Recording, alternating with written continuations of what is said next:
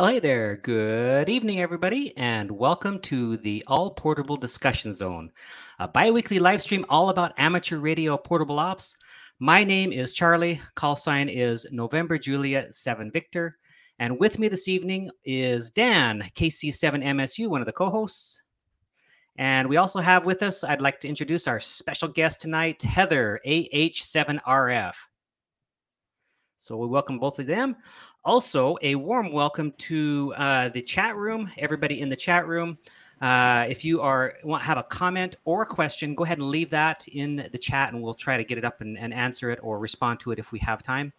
Don't forget that this show is converted to a podcast and is available through most podcast players about 24 hours after the show. And finally, if you can, go ahead and become a member and support by clicking on the join link below or visiting the Patreon page, which gives you exclusive access and perks, including the opportunity to interact with our guests tonight for a few minutes after the show and other things that are really beneficial. So first, let's get caught up then and see what's been going on the last little bit. Last few weeks for everybody in the room. Let me go ahead and start with Dan, if that's all right with you, Dan. Sure. Let's see. I've just been kind of getting things unpacked in my new QTH, and still haven't got an antenna put up yet, but I did find my KX3, so I'm a happy camper. So that's no longer lost. You lost your KX3? Yeah, I couldn't find it. It was in not in the right box, so that took a little bit of time to find that. So now just getting ready to hit the trails here. So just recently got a new GoPro, so couldn't find that either. So hopefully my old one was like a version 5, so this will be a big step up for me. So cool. I'm looking forward to getting out, hitting the hills, and finally putting up some videos here soon. There you go. Yeah, for me, I have been up to mostly Morse code stuff. I went ahead and let me switch the screen here real quick. I have borrowed a Bencher or a Vibroplex bug so I can start learning how to use those. That'll be fun. And I also, at our last Hamfest in December, I got this oscillator that I can use with the bug to help me practice a little bit. Of course, you can do that with your radio, but if you have a keyer in there or whatnot, but I went ahead and I like this. It's better to just use that. So I've been doing that, and lately I've been putting out a lot of shorts on just different things, or YouTube shorts on just kind of stuff I'm hanging out with the Morse code and learning Morse code and trying all this new equipment. So it's been pretty fun. Haven't been out lately. I do plan to do a Parks on the Air, I think this coming weekend, and then a SOTA as well, coming up as well pretty soon.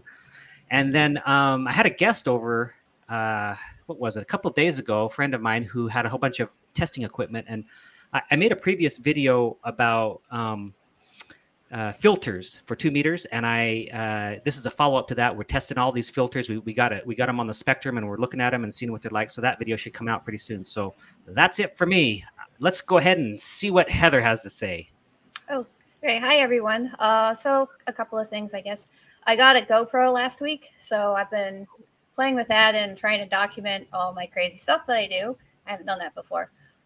Yesterday, what I did is I hiked up about 4 miles up to about 1,700 feet with my husband. And once a month on the Mauna Kea repeater, they have a test, and that's like 185 miles away. And it's kind of goofy to get it from here. So, of course, that's what I did. So we messed up the radio settings, and I managed to get into the Mauna Kea repeater with half a watt. Oh, I got some very interesting comments from that. It was awesome. And then prior to that, 2 weeks ago, I was on Lanai. It's one of the islands here.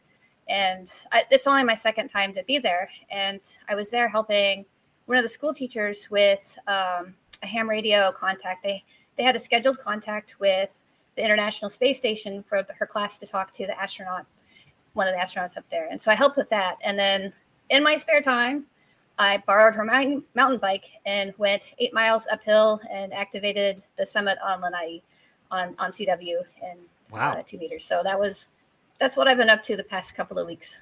Wow. Had that one been activated before? Yes, by me in December. No other times. Wow, that's amazing. That's awesome. And it's not one that's going to be activated anytime soon, I think, because it's not a day trip, and it's really hard to spend the night over on Lanai. The hotels are very expensive. When I looked, it was like $2,000 a night.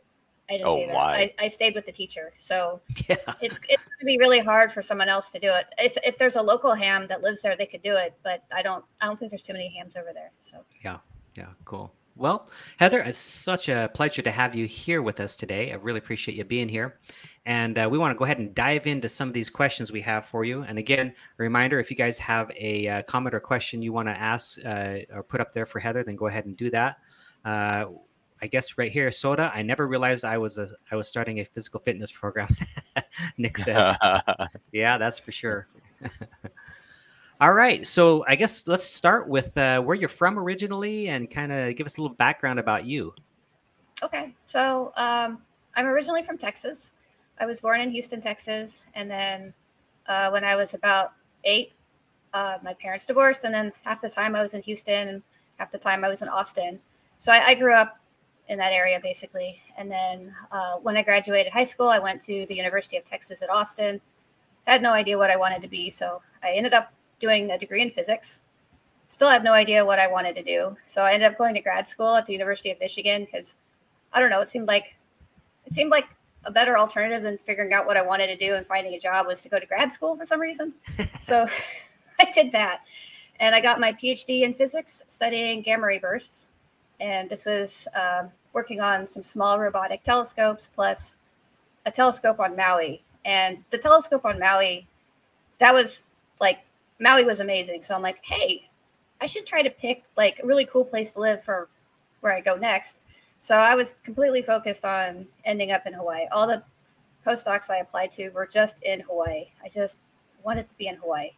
And then in 2009, when I graduated, I got a job working for the Pan-STARRS telescope, and it was based on Oahu. So I've been in Hawaii since then, pretty much. Okay, cool. So that's a little bit about your career.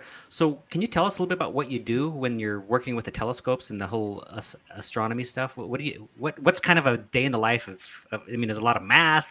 Is it a lot of looking through a telescope? What's going on there?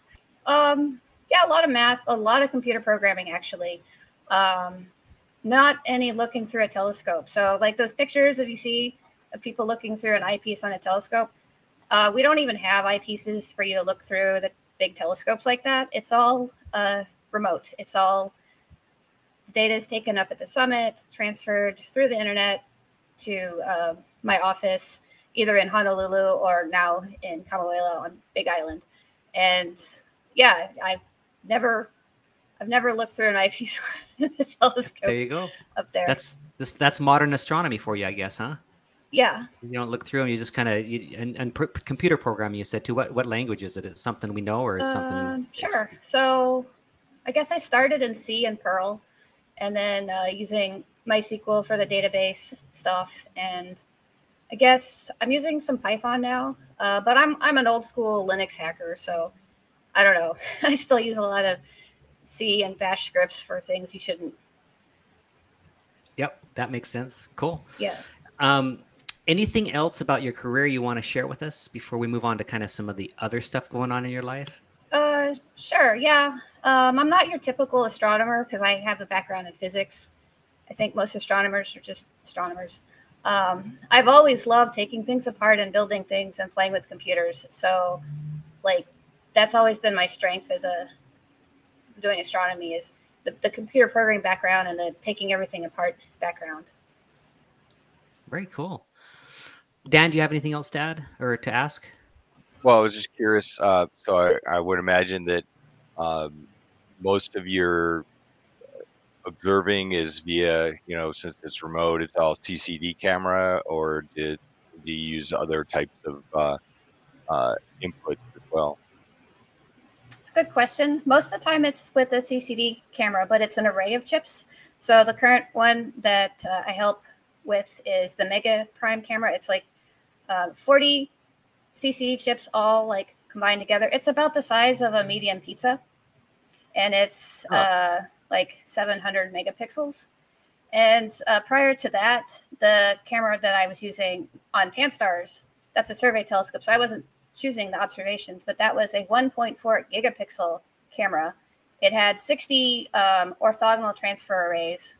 And yeah, I get to play with big cameras. That's kind of my specialty, is data pipelines for managing large amounts of pixels and large amounts of data. So I would imagine that there's a lot of, I don't know, imaging correction and things like that that's needed to be done, or not really?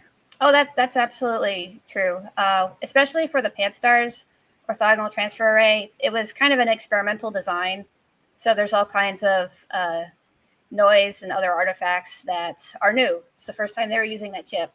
And so you have to learn how to correct for those. And it was a very complicated process. I was part of a team that was figuring out how to clean up that data, make it usable for all. Interesting. Cool. So in the astronomy world, there was a huge discovery that was made recently, and I wanted to know what you knew about comet flueling. Oh, my comet. Yeah, so that was when I was working for Atlas. It's a set of small robotic telescopes. And we were chasing, trying to find near-Earth asteroids. I had the coolest job title. I was a planetary defense researcher. That is cool. Basically, I'm looking for asteroids. So we were funded by the Planetary Defense Coordination Office. That's a real thing. And as part of the pipeline, when you're trying to find new moving objects, you will find a new comet. And we had a rule in the group where if you found a new comet and you didn't already have one named after you, you could submit it to have your name. It was either going to be my name or the name of the observatory. So everyone in the group had their last name as a comet. Mine was kind of cool. Funny. It happened right about the same time I became a ham. So I'm on the repeaters every night talking about my comet to my friends. And then that got picked up. One of the hams wrote a blog post about it, which got a little bit viral. So I was in the local newspapers, and then the ARRL picked it up, and I'm in QST because of it. Yeah. And, that was pretty great. What edition of QST was it? May or June 2020, I think. Okay. So yeah, I might have the month wrong. Have to go look that out. May or June of 2020. I have to go check it out. And it has the best picture of me ever. I'm standing on top of my car with an antenna. That's pretty funny. That's cool. Great. I was trying to make some simplex contacts, of course. So I wanted some extra height. All right, we got a question here from one of our good friends, Jim. He says, Heather, any plans to do any EME from the islands, and what is your noise level like there? Okay, so the EME question, one of my friends is starting to get into that, so I'm going to see what he's up to first, and then I'll see what I do with that. It sounds interesting. It sounds like fun. And the noise level, well, this is a nice, complicated answer. So here at my QTH in my condo, it's awful, just completely awful. I am not very far from the FM transmitters. It causes mixing in my KX2, and I don't even hear FT8. It's just, I hear the radio station in the background. It's awful. So I don't operate from here. I've given it up. Well, with the exception of 40 meters and magnet wire down my lanai. That works okay at night. And then when I'm on Big Island, I split my time between Oahu and Big Island. So my husband, he's off grid. He has solar panels and solar inverters, and those things are incredibly noisy. We have a really bad ground there. We're still trying to figure this out. And so usually my noise level on 40 meters is like S6 or S7. And then on 20 meters, it's not too bad, but it's very spiky. There's all these spikes every 20 kilohertz or something. It's not any fun. So when I'm over there, I'm also portable, but I have a antenna as far away from the inverters as I can manage. And then I'm outside. Yeah. And then even when I'm portable over here, depending on where I am, there's intermod that I pick up from one of the towers. It's got 2 AM stations that mix. And when I hike up, there's also, I'm too close to the FM transmitters. Basically, there's a lot of RFI here, and I kind of work around it sometimes, not always, but I'm getting better at it. Yeah, cool. Okay, so let's see. Let's talk about how you got into ham radio. You didn't just decide to do it, how'd you find out about it? Or have you known about it all your life? And then how did you get into it? I kind of knew about it. So when I was a kid, I had a TV in my room, and my mom made me get a TV. And of course, I didn't want to watch TV, so I figured out how to make an antenna in my room. I was in Austin at the time. I figured out how to make an antenna so I could pick up like the TV stations in Houston. And I was figuring out that it only happened like at night when like it was kind of cloudy. I was figuring this stuff out when I was like 14 or 15 or something. I didn't know about ham radio. I didn't. No one around me does it. And then when I was in college, I think was the first time I heard about it. Okay. And I'll be honest, every time I looked it up on the web pages looked dead. So I just didn't think it was a hobby. And then like you look at the price of the radios, I'm like, oh, I'm not going to gamble on that. I don't want to buy $1,000 radio just to find out no one does this. Right. And so what happened was you have Adafruit for getting me into ham. I signed up for one of those Adafruit boxes. Yeah. And they sent an SDR radio, like little thing you plug into the computer. And I distinctly remember telling my husband, like, oh, cool, I'll go open this Ada box. I'll talk to you later. And it was like, 6 o'clock in the evening. And then I hooked it up and I stumbled across the evening net, 7:30. So I heard people talking about where they're located. I'm like, oh, I'm in Makiki. I have no traffic. And I'm like looking out the window. I'm like, I see traffic. What is this traffic? So I basically stumbled onto the 2-meter net at like 7:30 and was hearing a whole bunch of hams. I'm like, this is really cool. Hey, it's not dead. Cool. So then I think it was about 2 weeks after that I got licensed because that was the soonest exam I could get into. So how'd the exam go? Did you run through just the technician, or did you do more than that? I just did the technician first, and then waited until the next available exam for the general. Did that one, and then waited for the next one and did extra. I'm not sure why I did it that way. You probably could have run through them all at once, huh? Yeah, probably. And the first time, or when they met me when I did the general, they asked me because they knew I just got licensed. They're like, "How did you get a perfect score on the general?" And I'm like, I cheated. I have a background in physics. It's like the hard part was the FCC regulations, not any of the physics or the math. It was trying to memorize all the FCC stuff. I was not good at that. Yeah, there's no rhyme or reason to that part of it at all. Oh, I think there is. Just to make sure you don't do weird, bad things on the radio. You got to know what the rules are. Very true. Yep. Okay, so what have you up to? Let's see. So when you got first into ham radio, were you doing just tell us kind of how you progressed, because at some point, you landed on, hey, portable ops and all this other great stuff that we'd like to talk about. So how did you get to that point? Did you just go right into it, or was there a kind of a progression?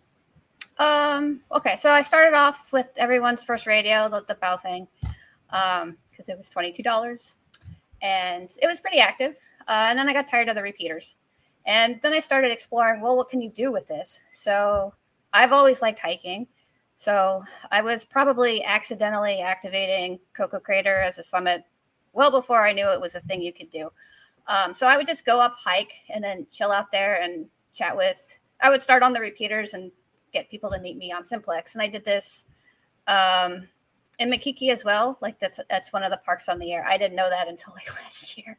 So that's what I was doing at first. And then people were telling me things like, oh, you need to get a better radio. You need to get a better radio. I'm like, I don't know about that. So I was told you need a better radio if you're going to download SSTV stuff from the space station. So of course I'm like, no, I'm going to do it with my handheld. And I did, and posted on the Hawaii Facebook groups on ham radio where the people are like, what is she doing? And then I had a few friends that lived not far from me, like half a mile. I could see their building. And so we were doing SSTV and FT8 and other strange things, just whatever we could think of with 2 meters. So I was basically trying to exhaust everything I could do in 2 meters because HF was going to be hard and expensive. I knew it was going to be hard. I didn't know about my noise problem yet, but I knew from the other hands that lived in Honolulu in a condo, they're all portable. So I knew it was going to be really hard for me to figure all those things out. And so I had just started getting into HF right when the pandemic started. And then kind of for various reasons had to stop for like radio and other things for a while. But I've always been interested in hiking up high and crazy things with bicycles and whatever. Like I'm always outside. So discovering you could combine ham radio on top of that was just like a bonus. Oops, you're on mute, Charlie. Yeah. Sorry about that. What are some of your most memorable activations? Let's start diving into some of the things that you've done that you've really liked, that you've kind of have some pride in accomplishing. Okay. Let's see. So I think like the best one, the earliest one I did was we have like the monthly Mauna Kea repeater test at noon, and not a whole lot of hams on Oahu were checking in because Oahu is far from Big Island. And all of them said, you got to go up here, Mariners Ridge, you got to have 50 watts and a mobile rig and a good antenna. I was like, I'm pretty sure that's not true. So, I looked it up on, I looked up the height of Coco Crater. I looked up the height of Mauna Kea, and I was like doing the math to see if it should work up there. And so it looked like it should work. So at the time, I don't even think I had other antennas. I think I just had the stock rubber ducky, and I hiked up there. And with the Bofang? Mm-hmm. Okay. And I checked in, and the net control is very confused. So he wants your name, he wants your call sign, your name, and your location. And I gave that. Now I'm a new ham, so he doesn't know who I am. And then he's like, where are you located? And I'm like, Coco Crater, it's on Oahu. He's like, really, Oahu? And he's like, what's your radio? And I'm like, Baofeng rubber ducky 5 watts. And he was like, what? So I'm a little famous for doing those crazy things. I don't know if other people who've done it with a handheld prior to me. I'm sure it's happened. Maybe they didn't say anything. I don't know. Yeah. Do you know how far that is exactly? It's about 185 miles. That is a good haul for 2 meters for sure. I know. Yep. I know. Great. And I get into that repeater full quieting and loud. Yeah, with the Baofeng no less. That's great. Yeah. That's great. Yeah. So I understand that you took on a challenge with the Baofengs. Do you want to tell a little bit about that? You kind of wrote something up. Yeah. So basically, it was a challenge of I didn't want to spend any money yet, and I basically did everything I could think of with the Baofengs. So I did a number of SOTA activations. There's several easy to access summits up here. We did some summit to summits with some other hams. I did WinLink. I built a cable. I was one of the beta testers for Vara FM. I have zero interest in WinLink, by the way. I just like the challenge of what can you do with this stuff? So like when the developer found out I was doing a Baofeng, he was like, what are you doing? We don't support that.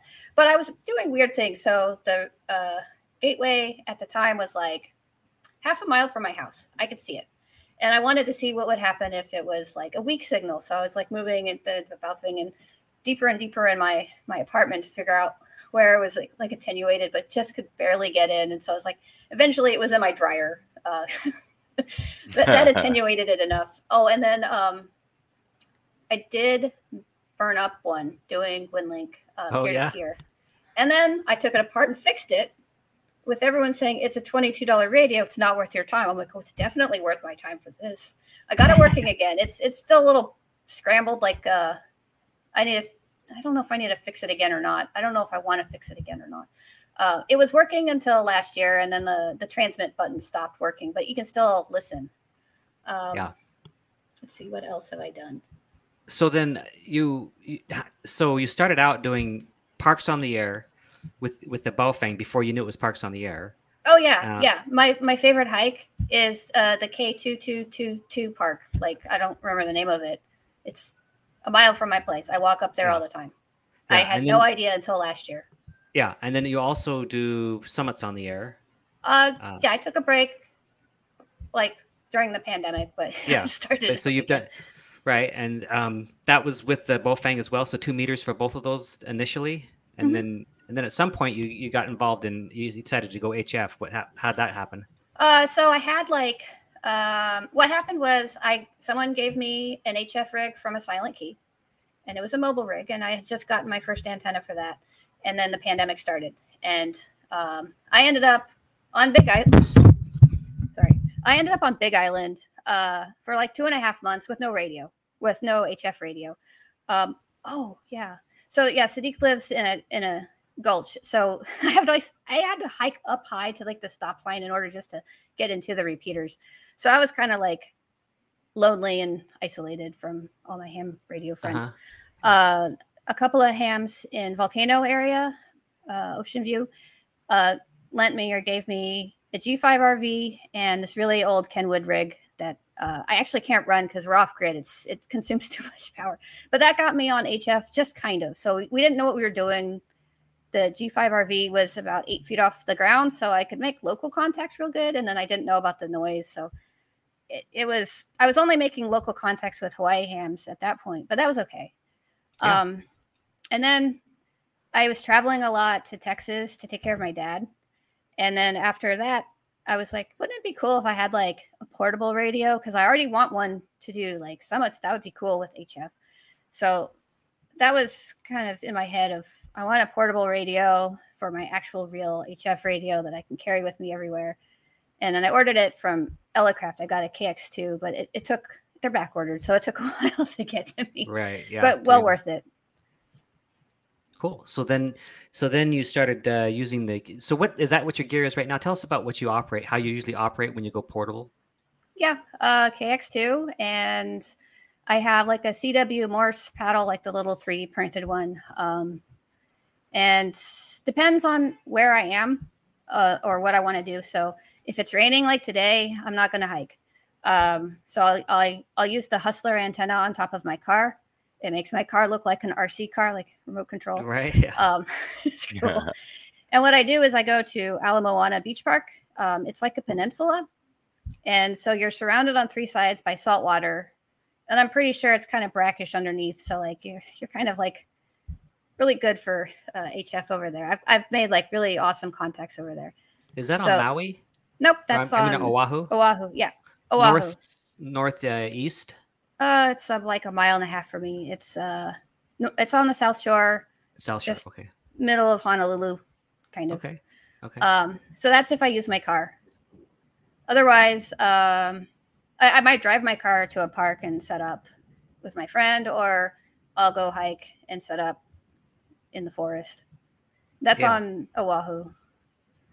And I do it about the same on Big Island. It's just outside of the house, away from the inverters. So how into parks on the air are you? Do you try to, I mean, there's certain levels of participation. From some people are like, I got to do every park and tour the country and all that. And some people are like, oh, this is a park. Yeah. So I'm this is a park. And I've only recently figured out that, hey, it's a park. If I announce it and I get picked up by the skimmers, people will work me. Yeah. So I finally figured that out. So you've been working pileups more now then? I've gotten some baby pileup. It's kind of fun. Yeah, cool. Tell us what your furthest contact is and what some of your best contacts have been when you've been operating portable. And especially you're operating 5 watts, right? Or do you do 10? No, just 5. 5 watts. Yeah. So I don't know. I think it started, I was just going to stick with 5 because when you put your score on 3830 for the CWTs, they have like the QRP category. Right. And then I don't feel so bad if I only make 1 contact if I'm like 1 of 5 people who are operating QRP. So that's one thing I do. We'll get to CW ops in a minute too. Okay. So yeah, go ahead.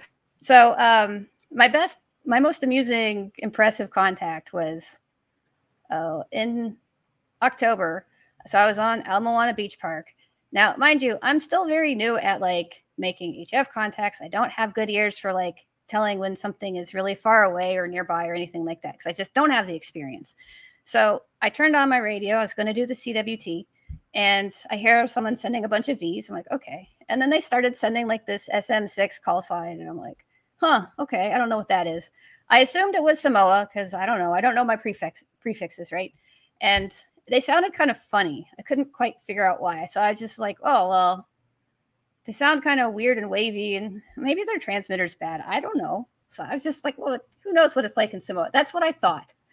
And so when the CWT starts, he changes his call sign, like, because he was just his call sign. I guess he has like a contest call sign or something. Okay. And so I got him before he got picked up by the skimmers because I was already there, because I happened to have turned on the radio right where he was.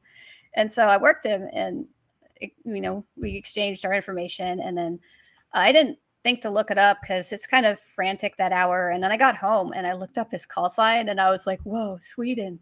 I had no idea.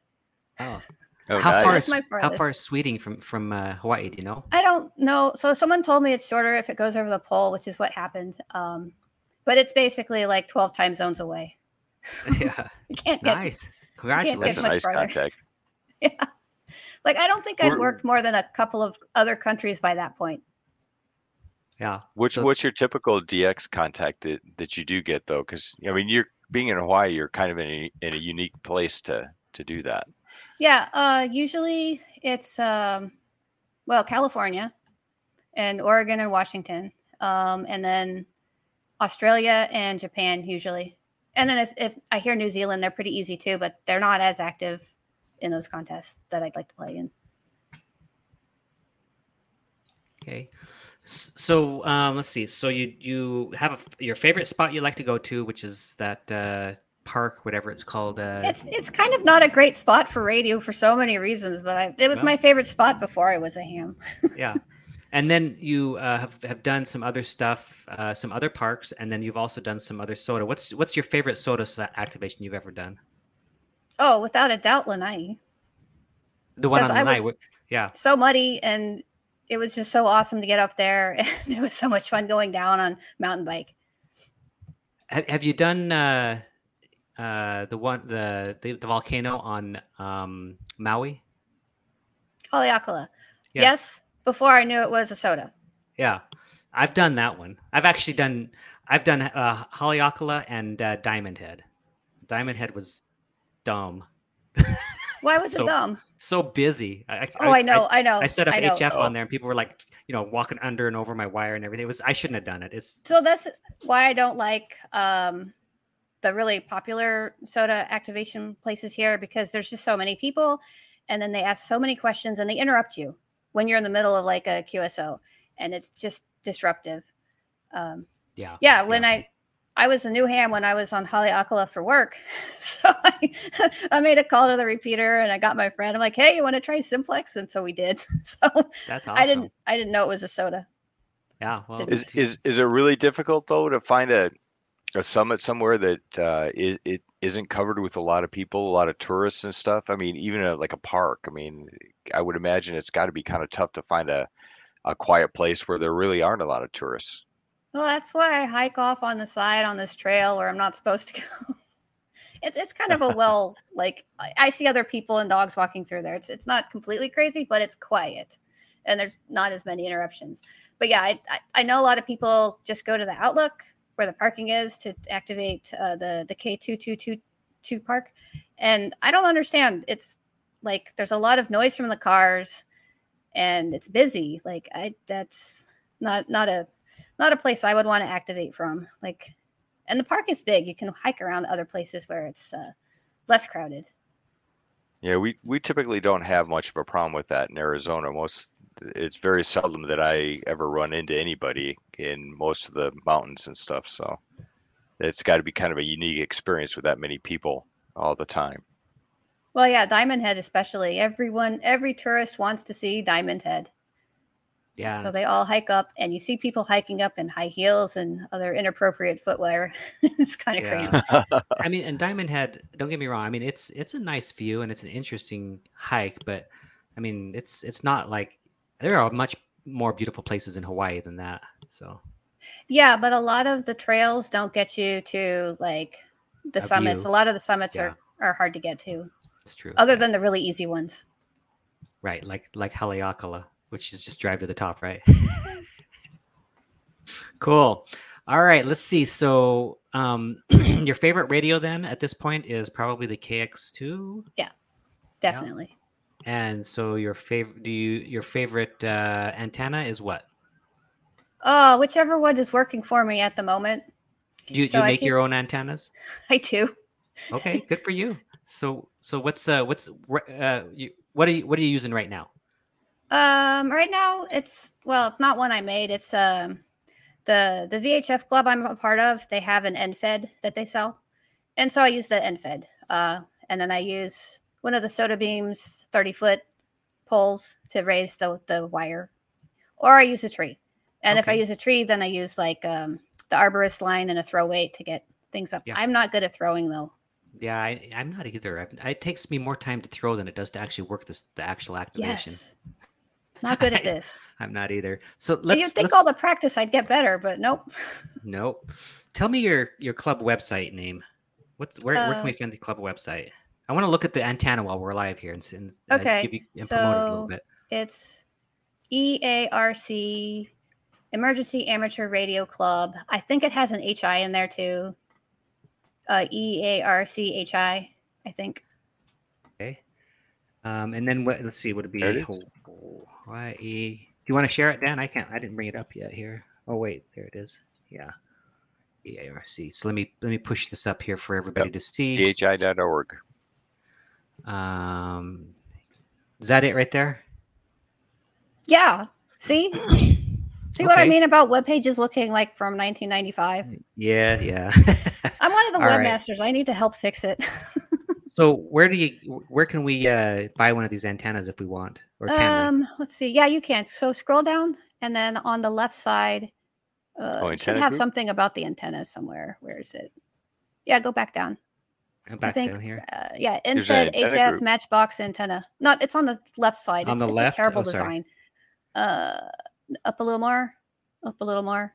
Right here. There. Yeah. All right. Let's take a look at it. So, all right. So yeah, you can buy right here. And does this look at it? Let's see if it is. No, that's the design, right? How to make it. Yeah. So they have information about it. So just right above the orange, that should be a PDF that shows what it looks like. It's a good antenna. It's what I use, and I have other friends that use it as well. Good. Yeah. So assembly instructions. Yeah. And this is a tape measure one. So good for you guys. So if people are interested in that end-fed half wave, it looks like it's $56. Is that right? Mm-hmm. Yeah. So 6 through 40. Good. Very cool. All right. So shipping is not crazy. I see the question on there. It's included. Oh, well, is this hit it here? Yeah, it's not crazy. If you ship it in the USPS priority mail, it's the same as any other state. It just has to fit in that box. Yep. Okay. Well, that's good. So yeah, support emergency amateur radio by grabbing one of those antennas. It might be kind of fun. So cool. Okay, so let's talk about Morse code for a little bit. You learned Morse code at some point. When was that? Started in February of 2021. My friend kept bullying me into signing up. And then my other friend, who's one of the advisors, is like, "You're taking my class, aren't you?" And I was like, "Well, okay, I guess I'll take it." I don't know why I was dragging my feet. So what class are we talking about? This was beginner, where you learn the letters. Beginner for CW Ops? Mm-hmm. Beginner CW Academy. You learn the letters. Okay. And how did that go for you? Complicated. So 2 weeks into starting the class, I went to Texas, which I thought was going to be a 2-week trip to take care of my dad. So the entire time I was in Texas taking care of my dad, I was learning CW at midnight. That's when the class was. And so can I just real quick, how were you learning it? What tools were you using? Let's see. There's this webpage where you just go over and over and practice learning the letters and like very basic words. Do you remember what it was called? Oh. So Learn CW online by chance? No, not that one. Not that one. Not that one? It's somewhere in the Academy documentation. Okay. So I know which one. Yeah. So let me pause real quick, and what we'll do is we'll try to find it. Just because I know there are going to be people who are interested and will want to know. I think it works. The Academy works. Yeah. So let's see. So they do a great job. So let's see. CW. Oh yeah, I think Morse Code World. I think that one, the one in the Morse Code World. Yeah, I think so. Yeah, the one right below the CW. Yeah, it was started. Yeah, that. It's here. Yeah. Oh, yes. So My good friend, he came up with this. We've had him on the show. This is a great, really good website.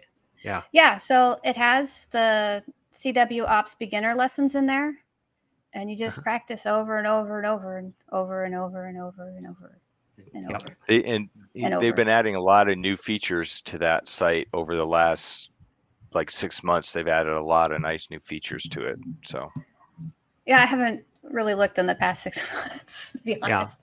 So But you it were was perfect. I needed exactly that when I was getting started. Yeah. So when you got started, you were in Texas, and you were like late at night. You were using this website over and over and over again. So then what? Then I took a break from everything because I had to take a break from everything. And then I got back. I signed up for the second class, the basic class, fundamental. I think they call it fundamental now. And that started in January of 2022. Okay. And how did that go for you? Were you able to kind of raise your skill level up? Oh, that class was fun. And then what happened was, like halfway through that class, I killed my car. And so my way of getting on the air was I have like, a mobile rig and then go out to the beach park and operate. And then I killed my car. So Okay. I couldn't drive. So, and I'm a weird, stubborn person when it comes to this. So it wasn't until September that I had a car again because I was figuring it out. It's Honolulu. I can walk everywhere. So they want you to make on the air contacts. Can't do that without a car. So I lucked out. One of my friends, like my rig. Just for clarification, for somebody who might be dropping in late, the reason you can't do that without a car is specific to Heather because of the RFI. She has to get away from the RFI. Yeah. But, yeah. And I have to, so one of my friends has a 2-meter rig that can do CW. My mobile rig could do that too. So, and he was within simplex distance of me. So we had a bunch of skeds on 2 meters with CW. That's how I was getting practice. That's beautiful. That's great. I mean, I've done that before as well. I didn't realize that you could do Morse code on 2 meters. I don't know why I didn't notice that. Well, it's one of those all band, all mode radios. Right. It is. I just didn't even notice it. Yeah. Yeah. Yeah. So that's what I was doing. Cool. And now what do you do with CW Ops? Did you finish the advanced class or where are you at with CW Ops right now? So after that, then I took intermediate and then I took advanced and I graduated last November and then wanted to help give back. So I offered with my advanced advisor that I would help co-advise. He likes lots of co-advisors, so it's no trouble. So that's what I'm doing now with CW Ops is I'm one of the co-advisors for one of the advisors. Co-advisors. Cool. That's great. That's great. How do you, so what's your contribution there? Do you just kind of, do you do break-offs at all? Or you just kind of, I know in my class, my advanced class, my advisor had a friend of his that was there too. And they just kind of joined in with everything and kind of participated, right? Is that kind of what you do? Yeah. So we have like an extra hour of practice with the co-advisors and the students. And I usually make up goofy little games to make it fun for the students to interact with the CW. And then also meeting up with them at other times. Some of them have trouble like making contacts on the air for different antenna reasons or whatever. And so happy to like make a contact with them like over Zoom as practice, just one-on-one. Cool. That's all good stuff. That's great. So what's your favorite Morse code paddle? What are you using right now? The 3D printed one. Yeah, it's not great. Where did you find the plans for it? Online, and I paid for it, and it was already made. And well, it might be one that I've used before. I love them. So let's see what you got. Hang on.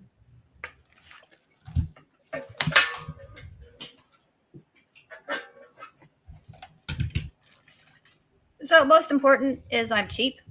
So that's great. Oh, look at that. Awesome. Yeah. And so that looks like a CW Morse, right? Yep. It's CW Morse. And it has been played with so many times it needs tape to hold it together. Good for you. That's great. Because I just like fidgeting and pulling it apart. That's a sign of a great ham radio operator when there's band-aids and duct tape, man. Good for you. So I haven't much experience with other paddles. Just you haven't really used more than just that one, huh? Pretty much. Cool. That's quite all right. That'll work. That I understand why you have that one and not like something like this, right? Because yeah, I'm not taking that on a hike. You're not gonna take that out portable. Yeah, this, if I destroy it, I don't care. I'll get another one. Yeah. Cool. So what's your favorite thing about Morse code then? That you can make really far contacts with 5 watts. It's hard. Single sideband, even like with more watts than 5 is hard for me. My antennas usually aren't great. And then 5 it's people think I'm loud. Some of the Hawaii stations were surprised I was QRP. Yeah. So that's my favorite. It's easy. It's loud. And then also pileups, because you can hear like different stations. I don't know how that would be on voice. That must be confusing. Have you done much QRP sideband? Or is it? Did you when you did HF? Did you just jump right into CW? I just went right into CW, and then I tried sideband like 2 weekends ago, I guess. A weekend ago, I don't remember. There's the contest. I'm not doing that anytime soon. I had to have so many repeats on my call sign and my number and everything for the 2 contacts that I made. So yeah, well, it's hard. It was really hard. I imagine there it is even more so, yeah, because it's a long distance, right? I mean, you're here in Arizona, you can at least reach California or the next state over. It's not that big a deal, but for you, the next state over is like I don't know, hundreds of miles, right? Thousands of miles. Thousands, yeah, okay. It's hard. Yeah, but when people get you, they're very happy because yes, Hawaii. Yeah, I'm DX. It's great. Yeah. And then for that context, I was like, they care about the prefix, so AH7. No one had that. So right. They were very happy for that. But right. Like I think that's the only reason they had the patience to work me.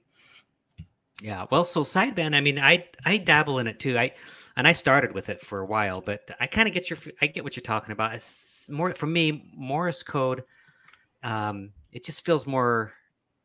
I just feel more at home in it. It's probably because it's easier. I mean, it's harder because you have to learn the code, right? But once you get past that learning curve then actually it's easier. I got a cough here for it.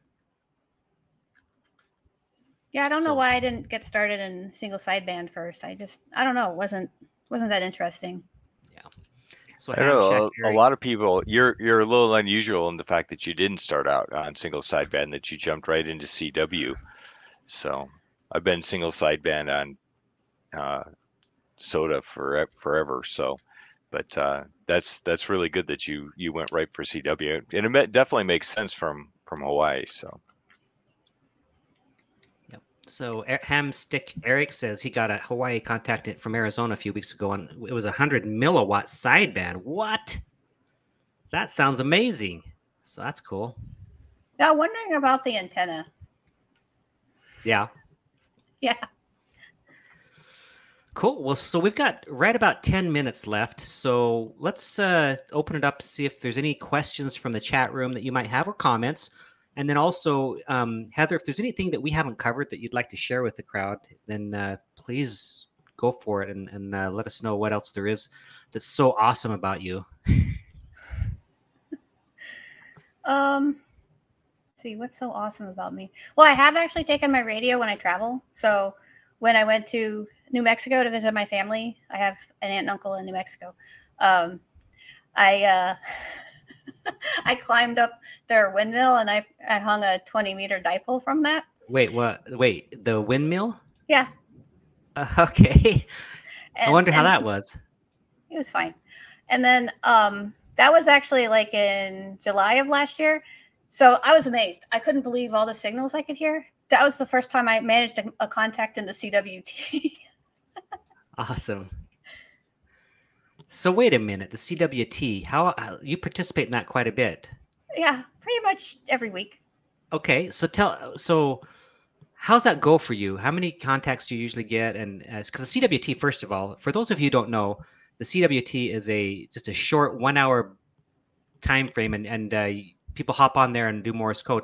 But for the most part, you're working really fast. The speeds are up 30 words per minute and higher, and oftentimes, Yep. in the 40s and higher. So, and so I've done it. I participated, and I think the most contacts I've ever got was like 20 in one sitting. But I don't know. I mean, that I usually don't get that. I'm usually in the 10 to 15 range. They're hard to get because I've got to listen to them over and over again. So, Yeah. but for you, in addition to that, you've got this distance problem. So how does it go for you? How does the CW work for you? Oh, pretty terrible. So first of all, there's many times I set up and make 0 contacts. Okay. And I'm very grateful when there's a couple of other CW ops guys that are in Hawaii. Very grateful when they're on the air because then I'm good. I can at least make a contact with them, and they're always loud. I love that. And if they're not on the air, usually it varies between like 0 and 6 contacts that are not Hawaii on a given hour of CWT.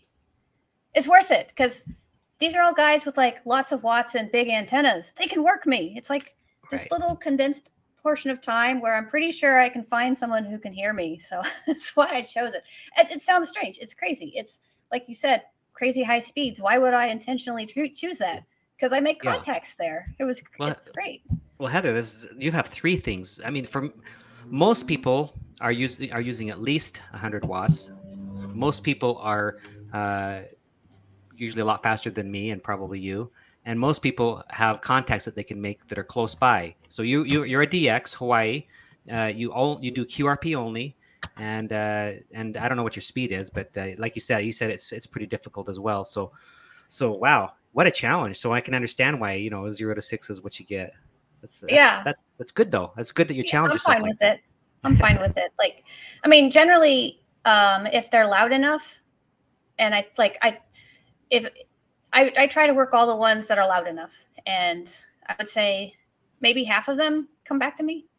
Yeah. So I don't hear a whole lot of stations. My antennas are usually not great. They're getting better, but they're usually not great. Yeah. So I'm getting faster at like decoding them too, so I can catch them a lot faster, right. And then pounce on them and annoy them a bunch of times before they say SRI and then something else. I've got so many of those. So let's see here. Let's look at the chat here. I wanted to recognize Jason. Ham Radio 2.0 is in the house, and if you don't know him, he has a great YouTube channel. In fact, he goes live right after I do. So here in about 7 minutes, head on over to his channel, and I'm sure he has a great show tonight. The next thing was Ryan V. Very cool. I've only done CW on HF2, but I'm working on receive still. Yeah, it's receive is tough for sure. I'm still working on receive, honestly. Everyone is. Yeah. Everyone's always working on their antenna. That's what I've learned. Yeah. I'm in Hawaii, KH6WI. I was on a Hawaii summit with a quarter wave vertical. This is the guy that earlier said that he was a 100 milliwatt sideband. So that's pretty cool. Yeah, I met him for the first time, I guess a week ago at the Ham Fest. Oh, you met him? Mm-hmm. Oh, very good. Cool. And then let's see. So Ham Radio Tectonics. This is Bill, a good friend of mine. I actually, by the way, borrowed a paddle from him that I'm going to be reviewing shortly in the next month or so. As far as sideband, WH6L, I think, is always on Ole Miss. He must have a tall antenna. Yeah. I don't know if you know what Ole Miss is, but it's just it's just a gathering group of a whole bunch of people that just chat every night, Dan? Do you know much about it? Pretty much so. Yeah, pretty much so every night on different bands. So it's a great place to go work all states and things like that. So it's a lot of fun. Yeah. So anyway, he also has a great YouTube channel. Bill does, Ham Radio Tectonics. Check him out. And so let's see. I think we about covered it. I'm going to go through my notes here and look. Dan, if you have any other questions while I'm looking through my notes, fire away. Well, I like the Elecraft radios as well, and I would imagine that you probably were a little frustrated since you ordered yours during the pandemic and everything. But what's your favorite thing about that particular radio? It's tiny. So it is traveled with me. It traveled with me to New Zealand also when I operated Oh, there's a during place I'd vacation. like to be. Yeah, so it's tiny and I can carry it and it's lightweight and it has the auto tuner in it, and yeah, it's just a great radio. Yeah, I'm And, always amazed by the receive quality of that radio. It's just phenomenal. yeah, and I was warned. Everyone else I know who has an Elecraft is like, oh yeah, it takes forever to get stuff from them. It's always back ordered. It just always takes a while. And I'm like, okay. So I knew that going into when I ordered it, so it wasn't a problem. The Carrie says it's a worked all states club, not really a chat club. So Ole Miss is where Yep. you get together and then they kind of work with you to make sure that you can achieve making contacts in different states and stuff. So that's what they are. So cool. I always get the person on the East Coast that's running like 100 milliwatts and wants to contact me in Arizona with my horrible antenna. It can be a little frustrating sometimes, Yep. who you work and whatnot, but it's a great thing. So, last question for you, Heather. Well, it's two questions. What else do you want to achieve in ham radio, and where do you see yourself in ham radio in the next 5 to 10 years? Okay. Well, more summits. So for sure that. Okay. Just because I like hiking so much. And I honestly have no idea. No part of my journey as a ham has been very linear, and I haven't done anything I was expecting. Like when I first started, I thought I'd get into HF instantly, and then it took forever. And then I finally get into HF, and I'm doing this weird hiking up summits and doing parks and stuff. So I have no idea. I don't know. Okay. Well, then let me do a follow-up question and ask you, what advice do you have for people who are interested in doing portable ops, getting out there and doing portable QRP? What kind of things have you learned, some experiences that you've learned through, I know, for example, you have that antenna that fell off the cliff or almost did. What are some of the things that you would offer as advice? Well, everyone warned me it would be frustrating and you'd have to have a lot of patience, and I'm not really known for having a lot of patience. But I actually find, like, when I'm out in nature, like, it's kind of calming, and you just kind of have to approach it like it's fishing. Sometimes you don't catch any fish. You have to be okay with that. If you're after making a lot of contacts, don't do QRP. Don't start like I did. If you're just enjoying the journey and you just want to, do whatever it is I'm doing, that works out okay. Like if you have few expectations, if it's just part of the journey, it's been fine for me.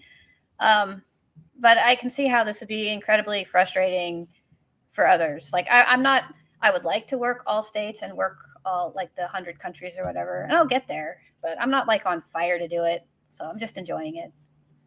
Cool. Well, I like your attitude. I think it's a great attitude to have. And I think that, people can learn from that attitude that, a lot of people are very purposeful in what they want to accomplish in ham radio. And some are like you that just are there to have fun. And really that's the way to do it. Right. I think I have enough purpose in my job. So I want something that's kind of pointless in my hobby. Yeah.